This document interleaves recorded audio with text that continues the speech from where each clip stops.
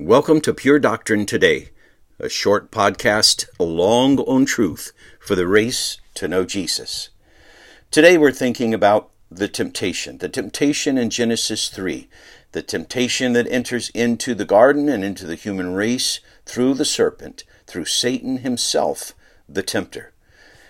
To get a context for this, let's read the first 5 verses of Genesis chapter 3. Now the serpent was more crafty than any other beast of the field that the Lord God had made. He said to the woman, "Did God actually say you shall not eat of any tree in the garden?"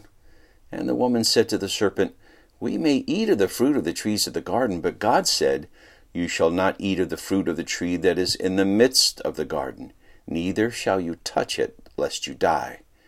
But the serpent said to the woman, "You will not surely die, for God knows that when you eat of it, your eyes will be opened, and you will be like God, knowing good and evil." 3 parts, we might say, or 3 progressive parts of this temptation present themselves to us in these 5 verses. First of all, questioning God's word. So Satan says to Eve, "Did God say?" And what he's doing as he asks that question is to focus on the thing that is denied Adam and Eve, not the many things that have been granted to them. Not all the lushness of the garden that God said you may freely eat it focuses on the one tree in the midst, the tree of the knowledge of good and evil, which God prohibits to make sure that there is an ongoing understanding of his lordship. And it's why thanks are so important for us.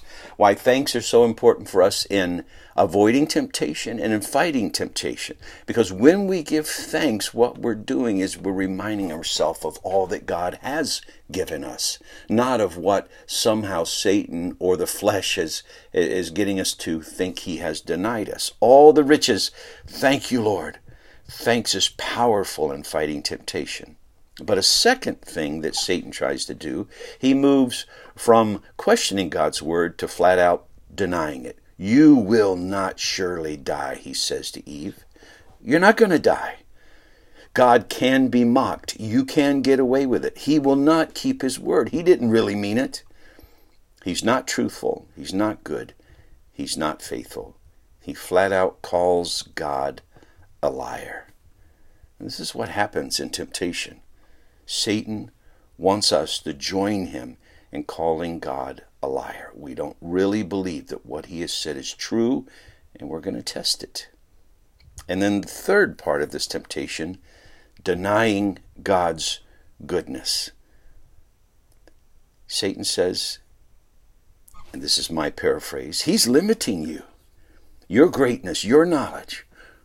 What's truly good and needful and desirable, he's holding back from you. He is putting a roadblock to your pleasure and happiness. God wants to keep you from being in control, in full control. He wants to keep you from being Lord. He wants to limit your choices and your knowledge. You see, what Satan wanted and what he went for before the world was even created, possibly, was to be like God. And he tempts Eve and through her Adam to do the same. The blessing and the commission, listen, the blessing and the commission to Adam and Eve to rule and have dominion over the earth, was that not enough? Did they need more? The broad, lush, pleasurable variety of fruit in the garden, wow, pleasant in every way, was that not enough? Here is the heart of temptation, to doubt or deny God's word and God's character, his goodness, his truthfulness, his faithfulness, and to believe that there is a wiser, better way than God's. May we never bite that lie again.